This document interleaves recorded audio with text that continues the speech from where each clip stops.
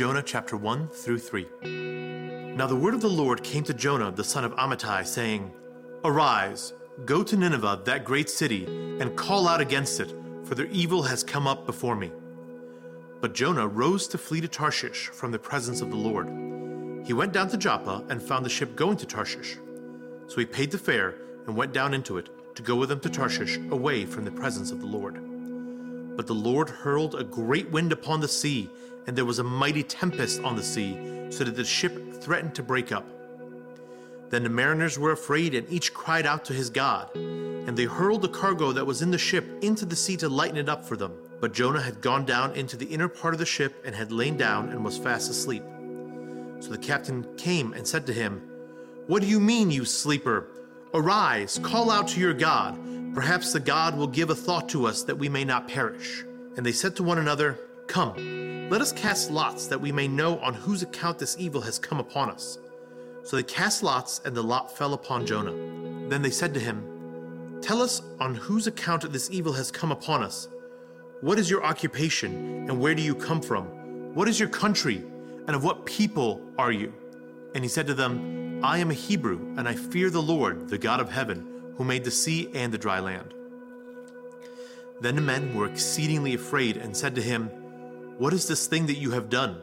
For the men knew that he was fleeing from the presence of the Lord, because he had told them. Then they said to him, What shall we do to you, that the sea may quiet down for us? For the sea grew more and more tempestuous. He said to them, Pick me up and hurl me into the sea. Then the sea will quiet down for you, for I know it is because of me that this great tempest has come upon you. Nevertheless, the men rowed hard to get back to dry land, but they could not, for the sea grew more and more tempestuous against them. Therefore they called out to the Lord, O Lord, let us not perish for this man's life, and lay not on us innocent blood, for you, O Lord, have done as it pleased you. So they picked up Jonah and hurled him into the sea, and the sea ceased from its raging. Then the men feared their Lord exceedingly, and they offered a sacrifice to the Lord and made vows. And the Lord appointed a great fish to swallow up Jonah, and Jonah was in the belly of the fish 3 days and 3 nights. Then Jonah prayed to the Lord his God from the belly of the fish, saying, I called out to the Lord out of my distress, and he answered me. Out of the belly of Sheol I cried, and you heard my voice. For you cast me into the deep, into the heart of the seas, and the flood surrounded me. All of your waves and your billows passed over me. Then I said, I am driven away from your sight. And yet I shall again look upon your holy temple. The water closed in over me to take my life. The deep surrounded me. Weeds were wrapped about my head. At the roots of the mountains I went down to the land, whose bars closed over me forever. Yet you brought up my life from the pit. O Lord my God, when my life was fainting away, I remembered the Lord, and my prayer came to you into your holy temple. Those who pay regard to vain idols forsake their hope of steadfast love. But I, with a voice of thanksgiving, will sacrifice to you. What I have vowed I will pay. Salvation belongs to the Lord. And the Lord spoke to the fish, and it vomited Jonah out upon the dry land. Then the word of the Lord came to Jonah a second time, saying, Arise, go to Nineveh, that great city, and call out against it the message that I tell you. So Jonah arose and went to Nineveh according to the word of the Lord. Now Nineveh was an exceedingly great city, 3 days' journey in breadth. Jonah began to go into the city, going a day's journey, and he called out, Yet 40 days, and Nineveh shall be overthrown. And the people of Nineveh believed God. They called for a fast and put on sackcloth, from the greatest of them to the least of them. The word reached the king of Nineveh, and he arose from his throne, removed his robe, covered himself with sackcloth, and sat in ashes. And he issued a proclamation and published through Nineveh, By the decree of the king and his nobles, let neither man nor beast, herd nor flock, taste anything. Let them not feed or drink water. But let man and beast be covered with sackcloth, and let them call out mightily to God. Let everyone turn from his evil way and from the violence that is in his hands. Who knows? God may turn and relent and turn away from his fierce anger, so that we may not perish. When God saw what they did, how they turned away from their evil ways, God relented of the disaster that he had said he would do to them, and he did not do it.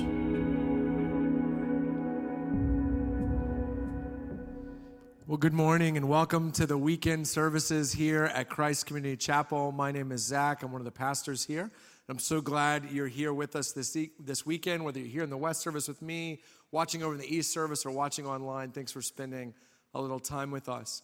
I am really excited to wrap up our sermon series over the summer on the Old Testament, One Story, One Hero. I hope you've enjoyed looking at these stories for the first time or yet again, seeing how they all point us to Jesus. I hope that you've enjoyed the Jesus Storybook Bible, those of you that are doing the Jesus Storybook Challenge with us. Hey, I want you to know that over the course of the summer, we gave away over 1,000 of those. Isn't that amazing? 1,000 people or more probably reading it together, seeing that the Bible is one great story that points to Jesus. What a great time that has been.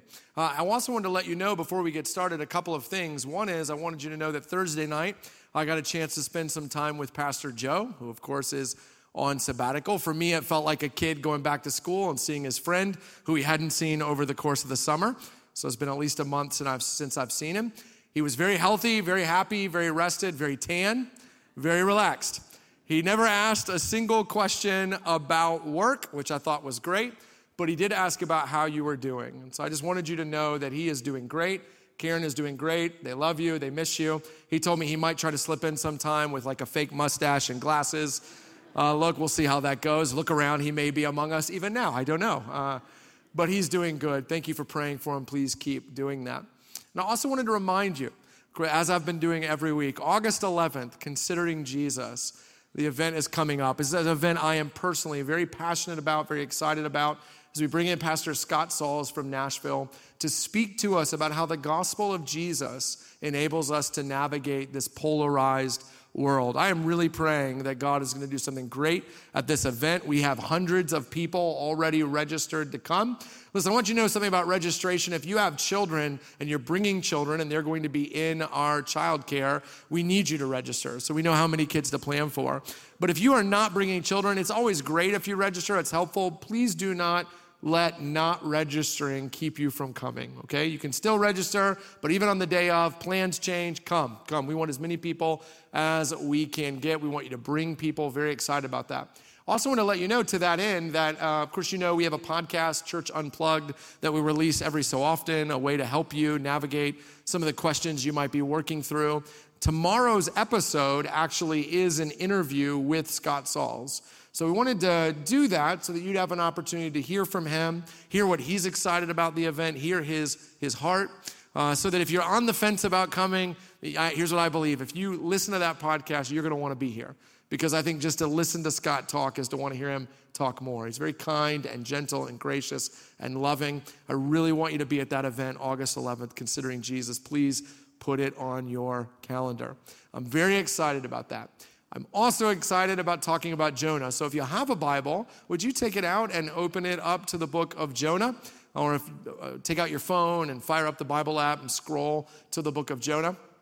As you do that, I want to offer to you my outline, 4 simple points, and they go like this.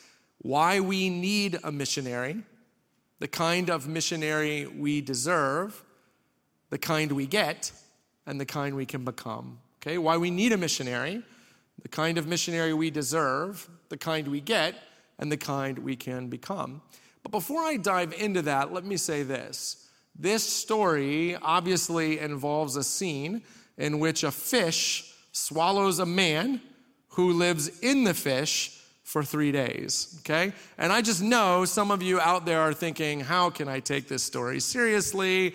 There's a guy living in a fish for 3 days. Some of you are maybe here, you're not Christians, and you're going, I can't believe this many people show up to hear a story about a fish that swallows humans and then spits them out.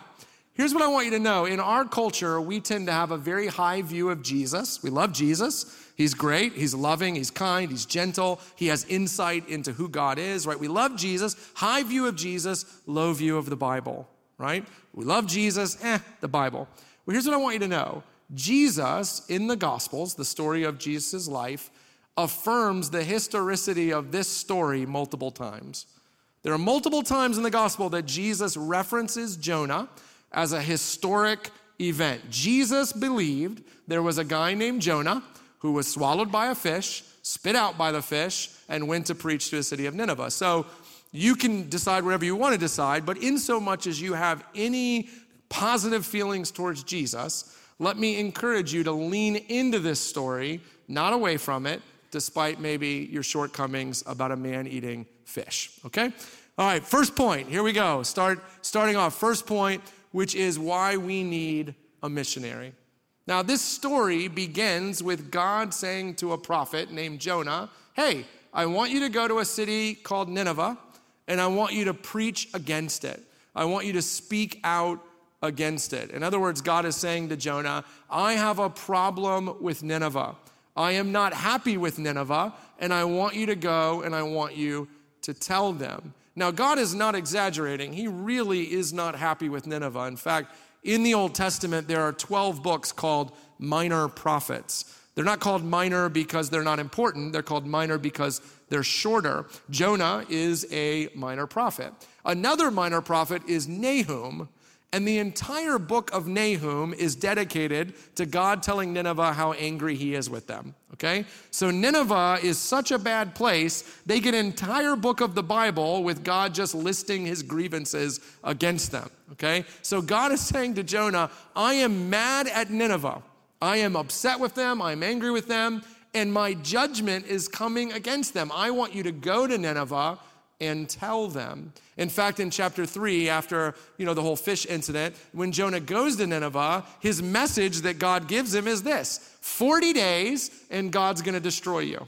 That's the message. 40 days and he's going to destroy you. Judgment is coming. It's coming in 40 days, and you better do everything you can to change God's mind. That is Jonah's message. That is what God wants Nineveh to know. Now, what's interesting is when God says that to Jonah, Jonah decides he is not going to go to Nineveh.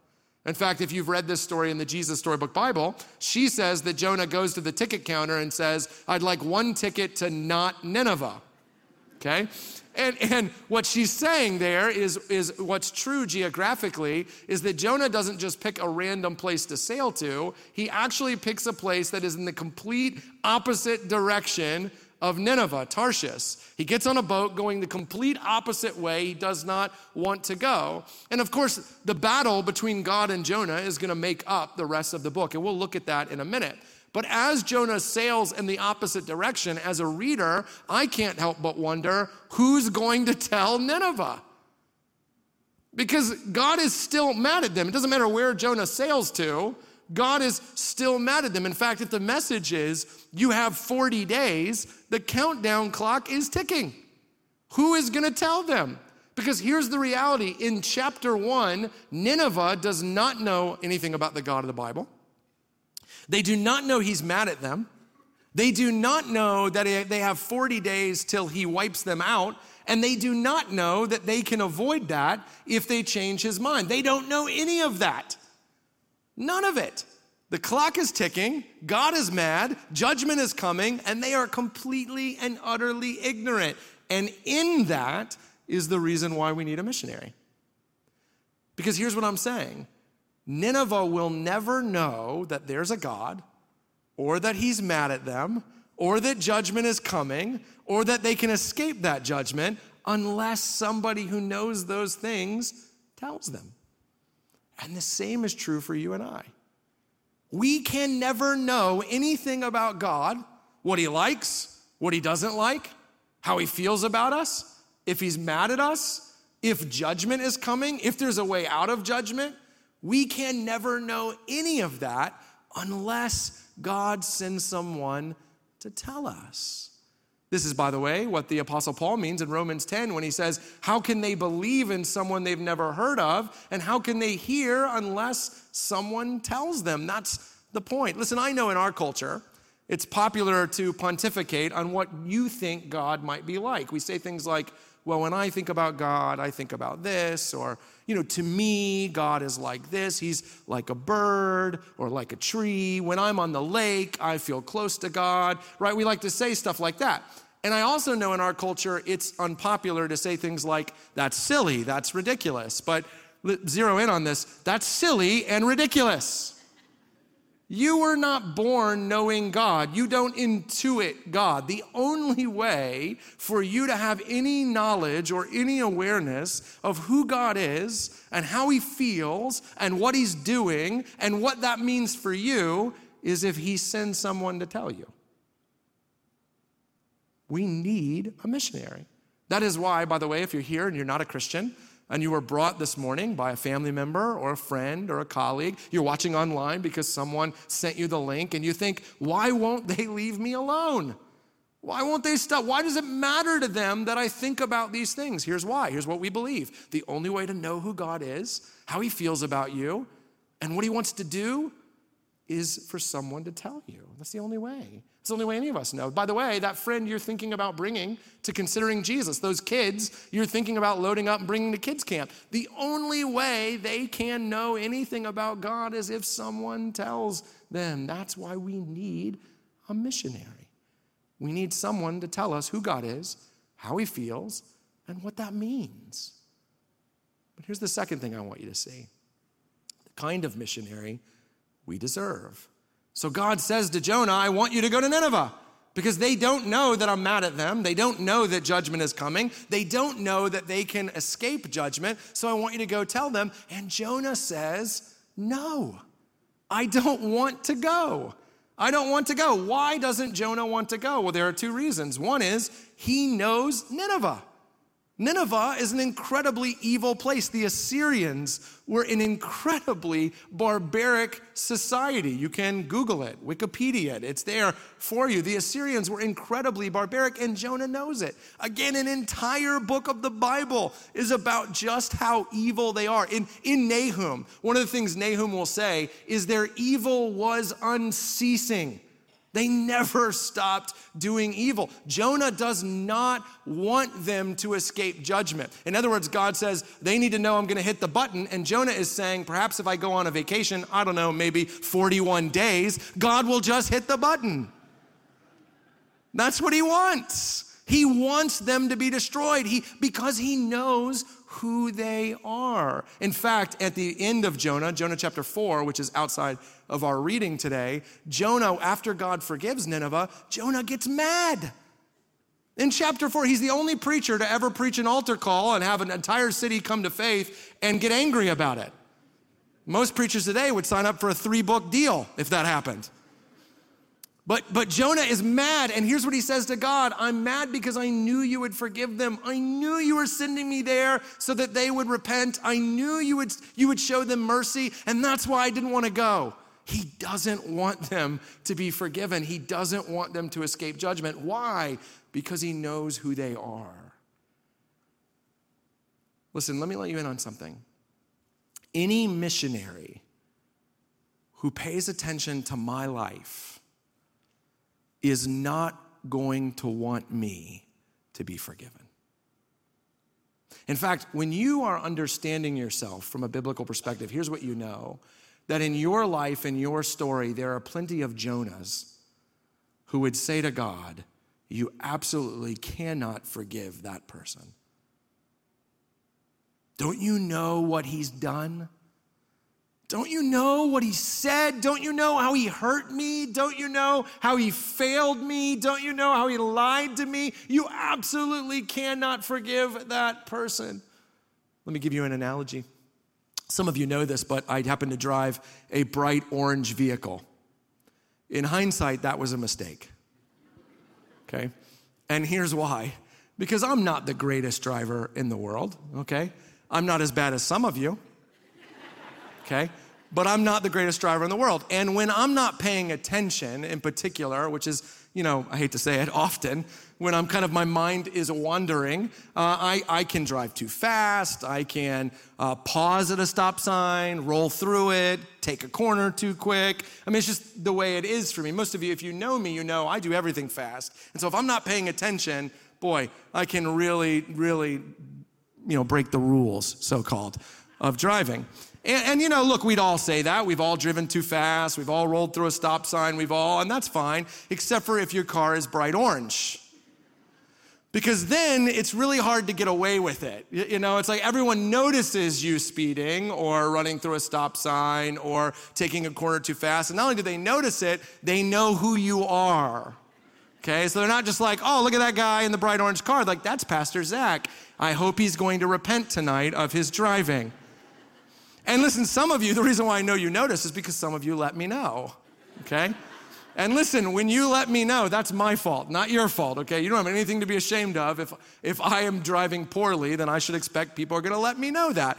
And you do it very politely. So this is not a story about you, it's a story about me. The point is, my bad driving to me is, everybody's a bad, everybody cuts corners, everybody, but to you, it's bright orange.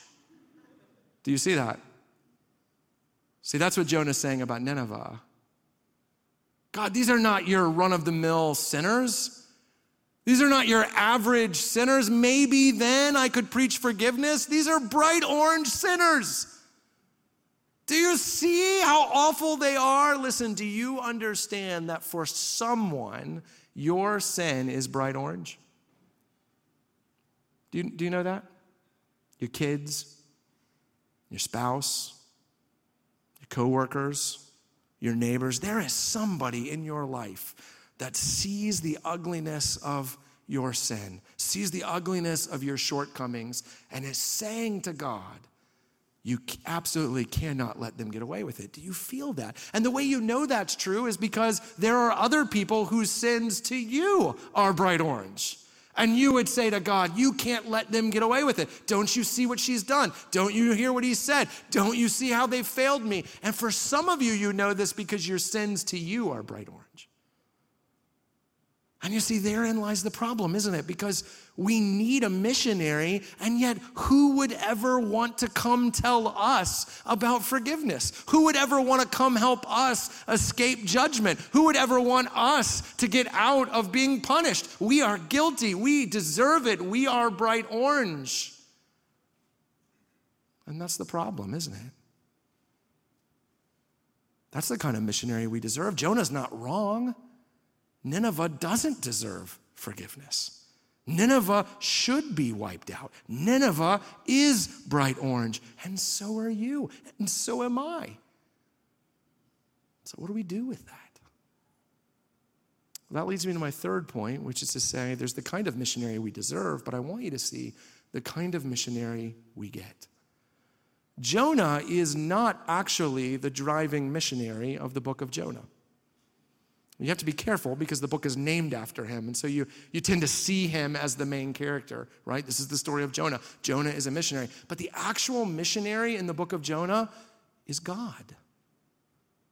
After all, whose idea is it for someone to go to Nineveh and tell them that judgment is coming? It's God's. Whose idea is it? Not once, but twice. I love the humor in that, by the way. Jonah won't go. He gets thrown overboard. He gets swallowed by a fish. He has his come to Jesus moment. The fish vomits him back out into the land. He's there, he's got fish guts and he's wet and he's panting, kissing the ground, right? And as soon as he gets done, God looks at him and goes, guess what? I still want you to go to Nineveh. Right? It's the exact same. If you look at the verses, the very beginning, and these are the same. God says, I haven't changed my mind. I still want you to go to Nineveh. Because God is the missionary in the book of Jonah. He never gives up. He's unrelenting. He's pursuing Nineveh. Even when Jonah gets to Nineveh, okay? His sermon is not great, by the way. Full disclosure. I am way better of a preacher than Jonah. First of all, he doesn't have 3 points. He has no cute anecdotes about his children. Okay? None of that. He doesn't even alliterate. Instead, he just shows up and says, 40 days and you're gonna die. That's not even a good sermon. But what happens? They all repent instantly. The entire city, 120,000 people at least. A city so big, the book of Jonah says that it takes 3 days to walk across it. It's a huge city, a massive empire, and everyone repents. Even the king humbles himself and says, listen, let's show God how sorry we are. Maybe he'll change his mind. It's a bad sermon, and yet it brings about the revival of an entire city. Why? Because God was already at work in Nineveh. That's the only explanation, right? Jonah gets there. God's already been doing stuff. And so he's like throwing a match onto a bunch of wood that has lighter fluid on it. It goes up. God is the missionary in the book of Jonah. God sees the bright orange of Nineveh's sin not as a reason to run from them. Are you listening to this? God sees the bright orange of Nineveh's sin not as a reason to run from them, but as a reason to run to them. God says to them, 40 days and judgment is coming. But Jonah hears that and goes, man, come quickly, come quickly, come quickly. God hears that and says, you still have 40 days. I don't want this for you. God is the missionary in the book of Jonah. By the way, not only to Nineveh, to the sailors in the boat. Do you see what happens? They throw Jonah overboard and the sea calms. And what do the sailors begin to do? These pagan Phoenician sailors begin to say, you are God. You are God. And not only to the sailors and not only to Nineveh, but to Jonah. Jonah is told to go to Nineveh and preach God's judgment, but the first sermon of judgment he gives is to himself. When he tells the sailors, you have to throw me overboard. I've messed up. And they throw Jonah overboard. And if you read Jonah's song, he believed in that moment he was going to die because his sin was bright orange to God. And if you're a prophet and you run from God, you deserve to die. And yet God sends a fish, swallows him up, and in the belly of the fish, Jonah realizes that when God had every right to see the bright orange of his sin and destroy him, instead God's desire was to rescue him. Because for every single character in the book of Jonah, God is a missionary who desires their rescue. Listen, there is not a human pastor, preacher, prophet, writer, podcaster, thinker, influencer, who if they knew the dark corners of your mind and heart would still want to offer you grace. But the God of the Bible, when he sees the bright orangeness of your sin, his desire is to run to you, not away from you. You say, how do I know that? From Jonah? From a fish? From a prophet? From Nineveh? How can I know that? Not by Jonah, but by seeing the one Jonah points us to, which is Jesus. Because the God of the Bible, whose desire is to run towards sinners, not away from them, is the same God who sent his own son to come to earth. And here's what you see when you look at the life of Jesus. Jesus who lives sinlessly. Jesus who has no bright orangeness to him. In fact, when you read the life of Jesus, you notice two things. He's great and we're not. Because when we are petty, he is kind. When we are judgmental, he is gracious. When we cut corners, he is righteous. Jesus lives sinlessly, and yet our bright orange sin is not repulsive to him. What does he say? I didn't come for the healthy, I came for the sick. I came to seek and save the lost. This Jesus who will go to the cross and become on behalf of all the church will become the bright orange embodiment of sin himself. His sin will become so obnoxious to God that on the cross he will cry out, my God, why have you forsaken me? And the answer to that is because God has taken all the sin of us and put it onto Jesus, and he pours out his judgment onto Jesus, not giving Jesus a way of escape. Jesus not looking for a way of escape so that he might be crushed, paying the penalty for our sin, and then dying. And then 3 days later, Jesus might say, don't you see, your bright orange sin is not a reason for God to run from you, but for a reason for him to run to you. Judgment is coming, but if you grab hold of me right now, you can escape it. Don't you see, you would never know anything about God unless someone told you. And God knows that if anyone knew you, really knew you, they would never want to tell you. So he came himself to tell you. Not because he doesn't know the dark corners of your heart and mind and soul, but because he does and he knows no one else would go. And I have to tell you, judgment is coming for all of us. And yet the message to us is the same as it was to Nineveh. Today, if you turn from your sin, today, if you reach out for Jesus, today, if you grab hold of him, you will be spared because God's heart is for sinners, not against them. Do you see? Ordinarily, I would end the sermon there. That'd be a good ending. But let me add a fourth point because I think we need to hear it. And that fourth point is the kind of missionary we can become. Because you see, what this book is really about is God and Jonah having a disagreement over how you ought to think about the bright orangeness of someone else's sin. Jonah sees it as a reason to crush them, God as a reason to rescue them. Jonah doesn't want to preach to Nineveh because he doesn't like them. They're a different ethnicity. They're a different nationality. They have different politics than him. Jonah is a nationalist. He's an ethnocentrist. He's an us and they're a them. God is for us, not for them. He wants them to be destroyed. Listen to me, listen to me. Jonah and God disagree over what you ought to want for your enemies.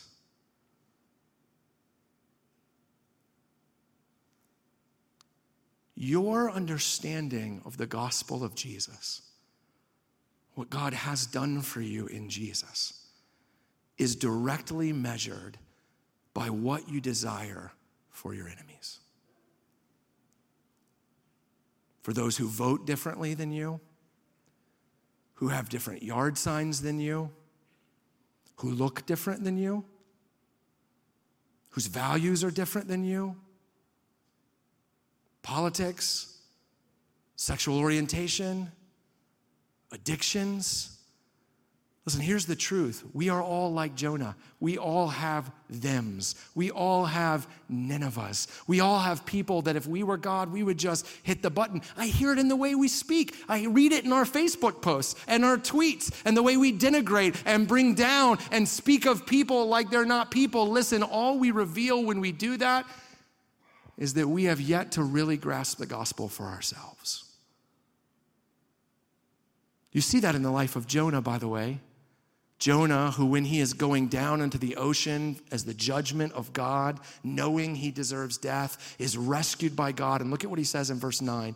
Chapter 2, verse 9. Look at what he says in his song. He says this: salvation belongs to the Lord. Do you see what he's saying?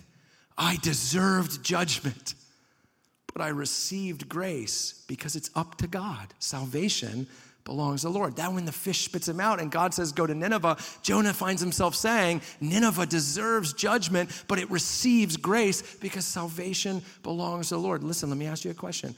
What do you desire for your enemies, judgment or grace? Not just groups of people, by the way, individual people. People have hurt you. People have wronged you. What do you desire for them, judgment or grace? Look, the book of Jonah teaches us this. The further we get from our own experience of God's grace, the more likely we are to want judgment for our enemies.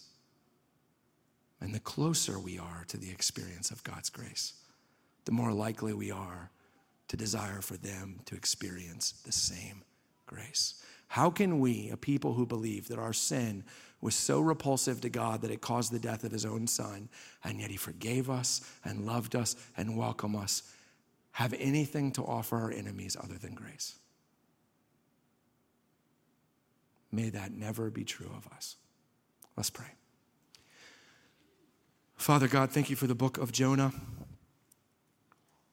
Thank you that Jonah is not the main character, because if it was, it would end after verse 2.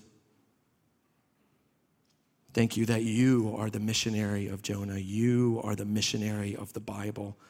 Jesus, you are the one who comes, not begrudgingly like Jonah, but willingly, loving us, not needing to be pushed, not needing to be challenged, but willingly even dying on the cross. Holy Spirit, would you work that into our hearts and minds, maybe for the first time? Even as we look to next week to baptize, maybe some are here right now saying, oh my goodness, I believe this, who will be baptized this weekend even. But for those of us who are your people, may we be more like you than Jonah. In Jesus' name we pray. Amen.